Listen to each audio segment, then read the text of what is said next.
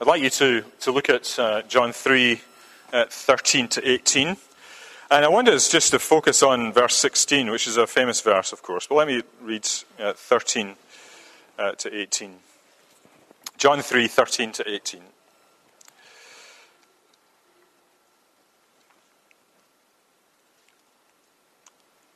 And Jesus is speaking. He says, "No one has ascended into heaven except he who descended from heaven, the Son of Man. And as Moses lifted up the serpent in the wilderness, so must the Son of Man be lifted up, that whoever believes in him may have eternal life.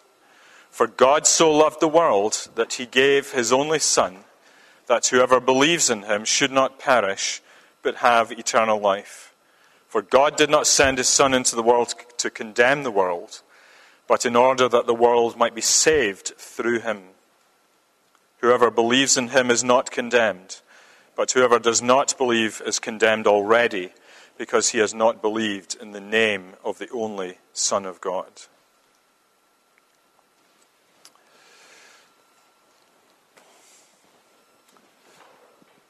So I trust you've been having a good holiday break and a break from work, and that your family relationships are going okay. And I especially trust that you're able to take time to meditate on the coming of the Lord Jesus Christ into the world, the Son of God. And as Christians, if nothing else, we should be doing that this season, meditating on the coming of Jesus into the world. This month we've been thinking about this question, why did Jesus come? And I want us to answer that question today by considering the reason given in verse 16, where he says, "For God so loved the world that he gave his only Son, that whoever believes in him should not perish, but have eternal life." It is one of the most famous verses in the Bible. And it's not usually one that comes up at this time of the year, I have to admit, but it is a reason why Jesus came, and it's very important we get to the reasons why Jesus came. Whoever believes in him should have eternal life. That's why Jesus came, that people who believe in him should have eternal life. That ordinary people from all walks of life, from all backgrounds, from all identities, no matter what your racial or cultural identity is, all people should come and believe in the Lord Jesus Christ, that they may receive eternal life. And I simply want to look at this question of eternal life with you today, because of course this phrase, eternal life, zoe aionios in the Greek, this phrase, eternal life, is found all over the New Testament. But by far the most common place to find that phrase is in the book of John. It's referred to 17 times that I counted, and that's 40% of all the New Testament references, and twice as many as all the other Gospels put together. 17 times he talks about eternal life. And John, it seems, has a particular interest in his readers knowing about eternal life. How do you get eternal life? How do you find this eternal life? That's a very important question. And I want to begin just by talking about, first of all, the origin of eternal life. Where does eternal life come from? Where do we get eternal life? And the answer, of course, is found in this verse. If you trace it back, it comes from God. For God so loved the world. God so loved the world. And just like eternal life, John speaks a great deal about love. The love of God. And not just about his love for us and ours for him and for each other, but he speaks a great deal about the love within the Godhead, between Father and Son together. John 14:31, "I do as the Father has commanded me, so that the world may know that I love the Father." Jesus loved his Father. Or John 15:9, as the Father has loved me, so I have loved you. And so you have this wonderful picture of the Father and the Son loving each other from eternity. And of course the Holy Spirit is in there as well. Father, Son, and Holy Spirit. You get a window as you go into the later chapters of John into the glories of the Trinity. This wonderful God that Father and Son love one another, and the Holy Spirit too. God is love. That's why we can say that God is love, because God is within the being of God. Is that those loving relationships between the persons? You can't say that of any other God, of any other religion. They can try, but it's not really true. God is love. It's not just a characteristic that he has. It is what he is. God is love. He's always been love, even before the creation of the universe, because it is his nature and is therefore not generated by anything outside of himself. It's actually from within himself. How we love is quite different, isn't it? We attach our love to things we like. We see something we like and we think, yeah, I love that. And our love doesn't naturally come from us. It depends on something outside of us. When we fall in love with someone, it's because of what we see and what we hear and how we interact with them. Our love is dependent on things that are outside of ourselves, but not God. God's love is from within himself. And it's out of that love flows a voluntary, practical love towards all that he's created. It's important we get this idea that this love doesn't come about because God creates something and then he sees it as lovable. It actually comes from his love in the first place. He is love.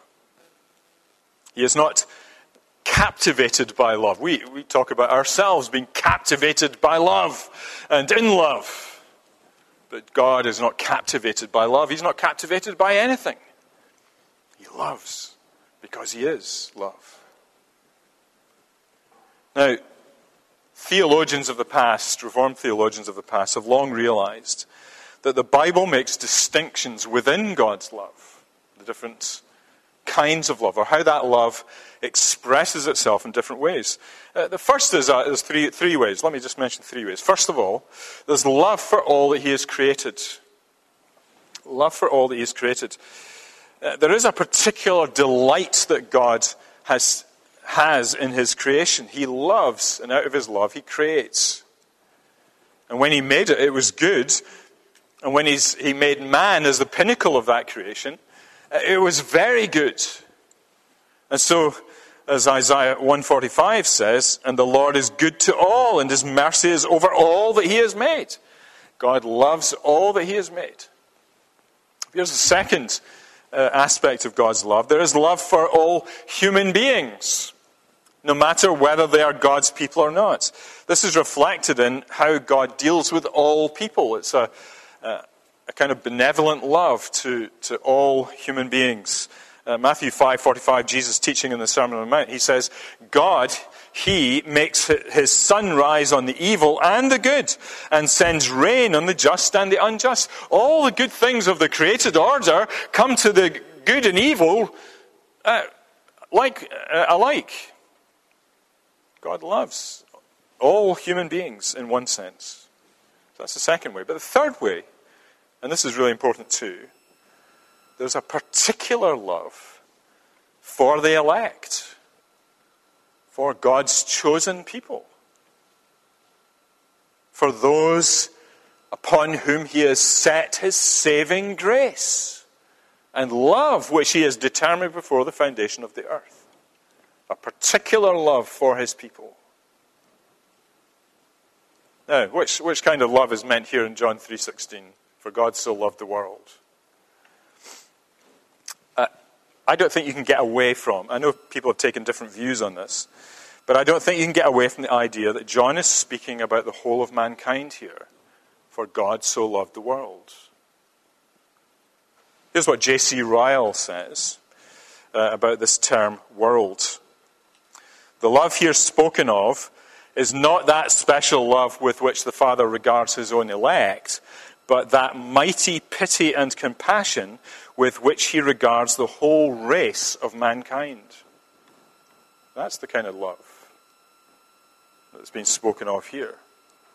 And just think about that. Think about all the state of mankind. Think about all the sin that mankind is in. Think about all the evil and rebellion that man perpetrates against God. And yet God has his mighty pity and compassion upon such sinners. That he thinks about that whole humanity. And he says, I love this world.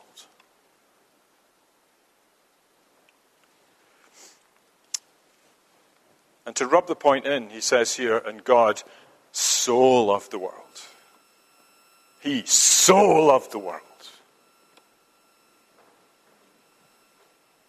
See, eternal life now is offered to a fallen world out of his great love for all mankind. So where does it come from? It comes from the love of God. Here's a second question. What is eternal life? What does he mean by eternal life? I remember when I was a new student, and I'd be in my late teens, and I'd left home, moved up to the big city.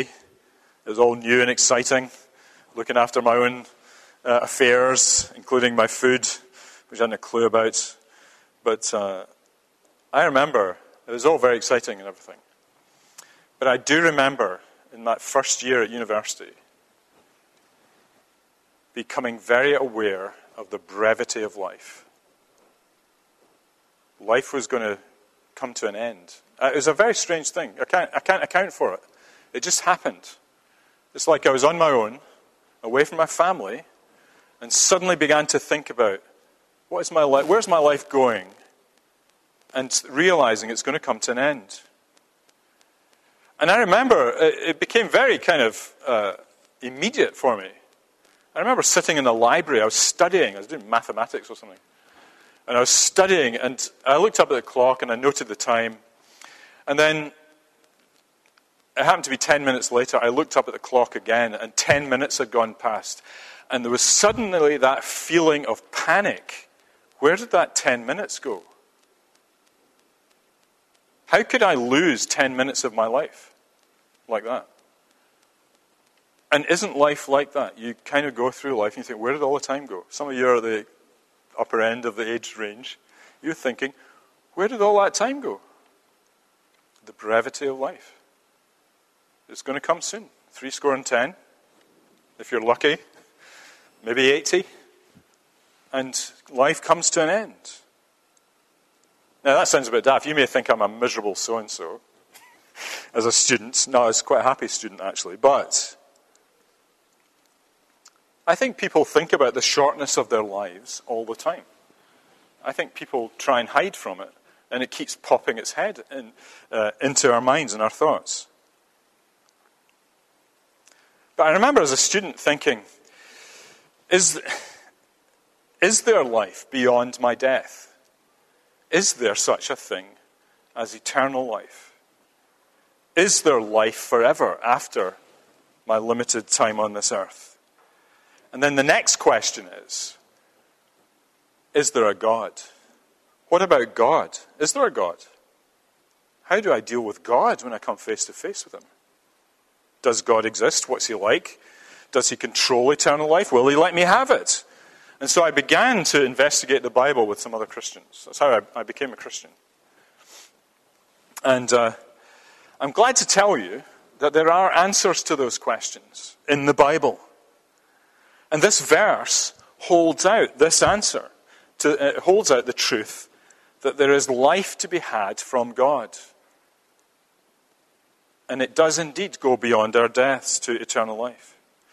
But I need to say to you, it's more than simply that there is a life that lasts a very long time. John does speak also about a quality of life. So, for example, in John 17, verse 3, where Jesus is praying to his Father in heaven, and he says, this is eternal life. He says to his Father, this is eternal life, that they know you, the only true God, and Jesus Christ whom you've sent.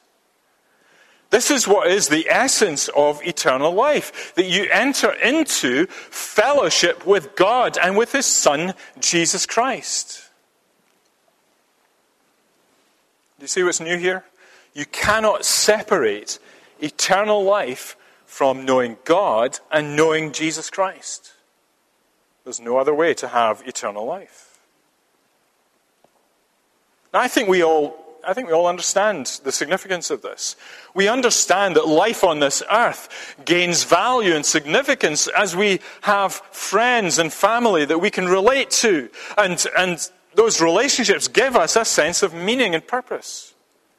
How much more so with God and his Son, Jesus Christ.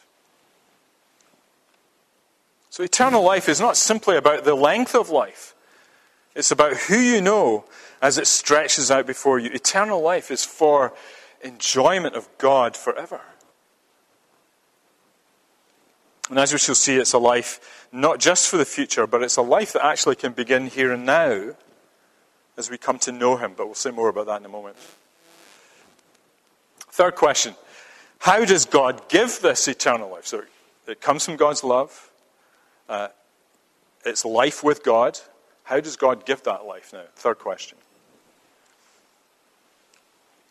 The benevolent love of God towards the world is necessary, of course, but it's not sufficient. It's not enough just to know that God loves us. You'll hear lots of messages at this season of the year about how God loves us, how loving he is. And it never really goes further than that. But it's not sufficient. For the simple reason that our sin has caused a barrier between us and God. And no matter how much God loves us, that barrier is still there. How is he going to deal with the barrier between us and God? For that, he has had to give his one and only Son. That word give is pregnant with meaning. He has to give his one and only Son.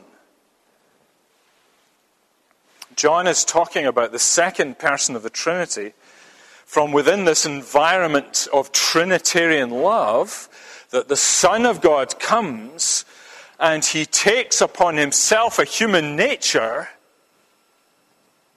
He is begotten from before eternity, but he's born into history. He is the Father's treasure in heaven that he gives. And we see what it means for the Son to be given. If you look, we see actually in verses 17 and 15 that we read. In verse 17 we see that he was sent, for God did not send his Son into the world to condemn the world. He sent his Son into the world. In other words, he came from the environments of heaven and willingly and at the behest of his Father and became flesh amongst us. He left the glory of heaven to come into the misery of this world, to live amongst us, who rejected him and turned against him. And then as you look back to verse 15, you see what he came to do. He came actually to be lifted up. As Moses lifted the serpents in the wilderness, from the book of Numbers as a story, so must the Son of Man be lifted up, that whoever believes in him may have eternal life. The idea of him being lifted up is lifted up on the cross. He has to be exalted in that horrible way, that whoever believes in him might have eternal life. And so, in that way, the Son of God is being given for our salvation. There's a notion of significance in that word given. And sometimes we can gloss over this and say something superficial about this. Like, well, God is like that. He does things like that. You ever said that? It's kind of like that. But that can only come from someone who doesn't really know the human relationships and certainly doesn't know their Bible. Let me take you back to the Old Testament. Have you ever read Genesis 22? I hope you have. But you remember what's in Genesis 22? Abraham takes his only son, his beloved son, Isaac, and he is told by God to take him up to the mountain and sacrifice him. And it's almost like, but you promised the son, and now he's here, and you want me to sacrifice him? What are you talking about? But Abraham is obedient, and just at the point where he is about to sink the knife into his son, the angel of the Lord cries out, "Stop!" And God intervenes. And it's a terrible thing. It's a terrible story, isn't it? You read it and you think, what a terrible story to put in the Bible. And sometimes people will say, what a terrible book the Bible is. It's full of these terrible things. And they don't want a God that's like that. But there's a good reason why that story of Genesis 22 is there. Because that's the very thing that God did with his son. Except there was nobody greater than God to say stop.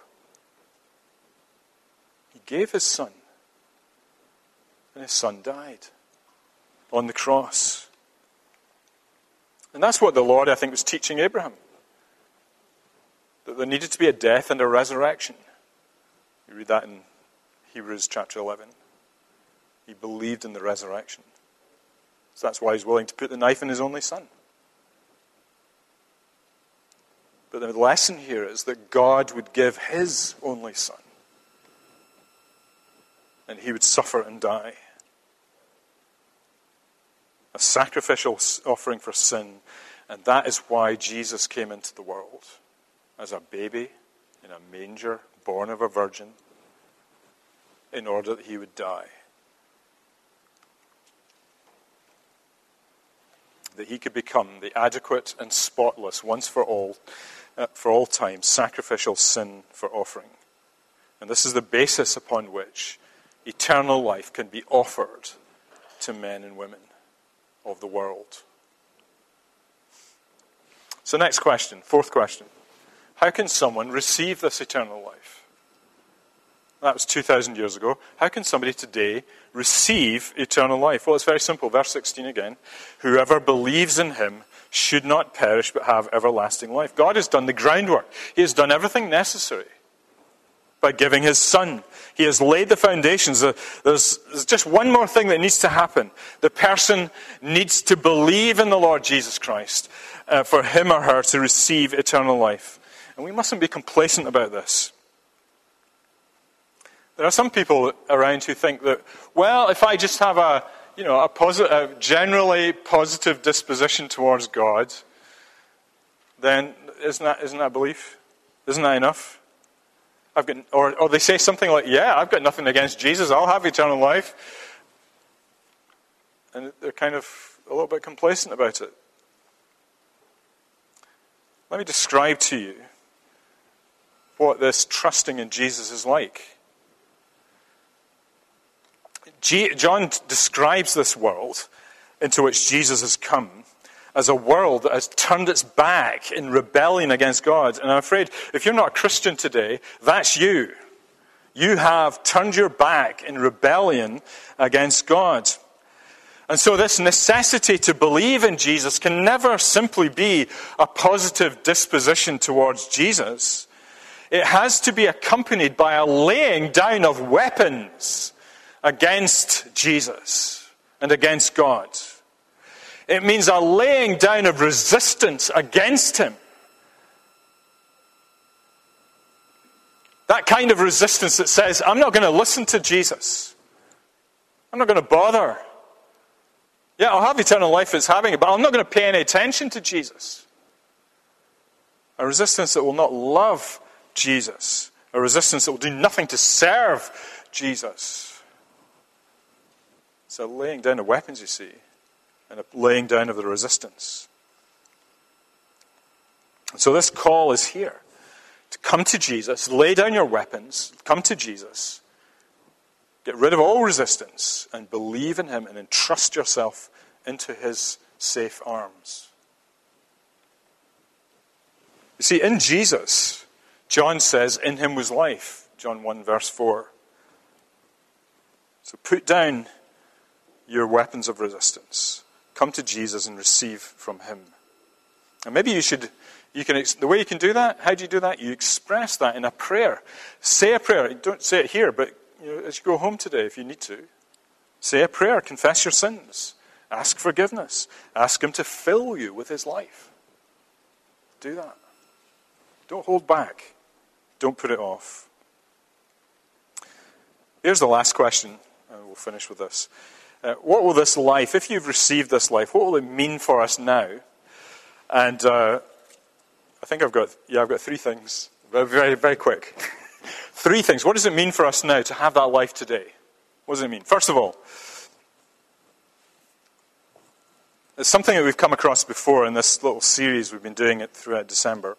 That the gift of living water, it's when Jesus was meeting with a woman at the well, and he speaks about this gift of living water. And he says, this water will become a spring of water welling up to eternal life. Something happens to you when you become a Christian. When you entrust yourself to Jesus, something happens within you that's where a spring begins to well up within you. Before, you see, you had a thirst, you had a desire perhaps. You had something, and all people have this, a desire, a thirst for something more. They believe that there's got to be something more than this life, but they don't know what it is. And then they come to Jesus, and then they discover the well of eternal life from Jesus, and it wells up within them, and now they suddenly find that they're satisfied with Jesus. That he's the river of life. He is the spring of eternal life. He is the bread of life, as we'll think about later. And it's joyful. You're changed by it. So something happens to you. And it's not something you work up in yourself. God does something in you. Here's the second thing that happens. You now have a hunger for Christ. You have a hunger for him. Whatever else you do in your life, you're going to have Christ. You've got to have more of him. John 6:54.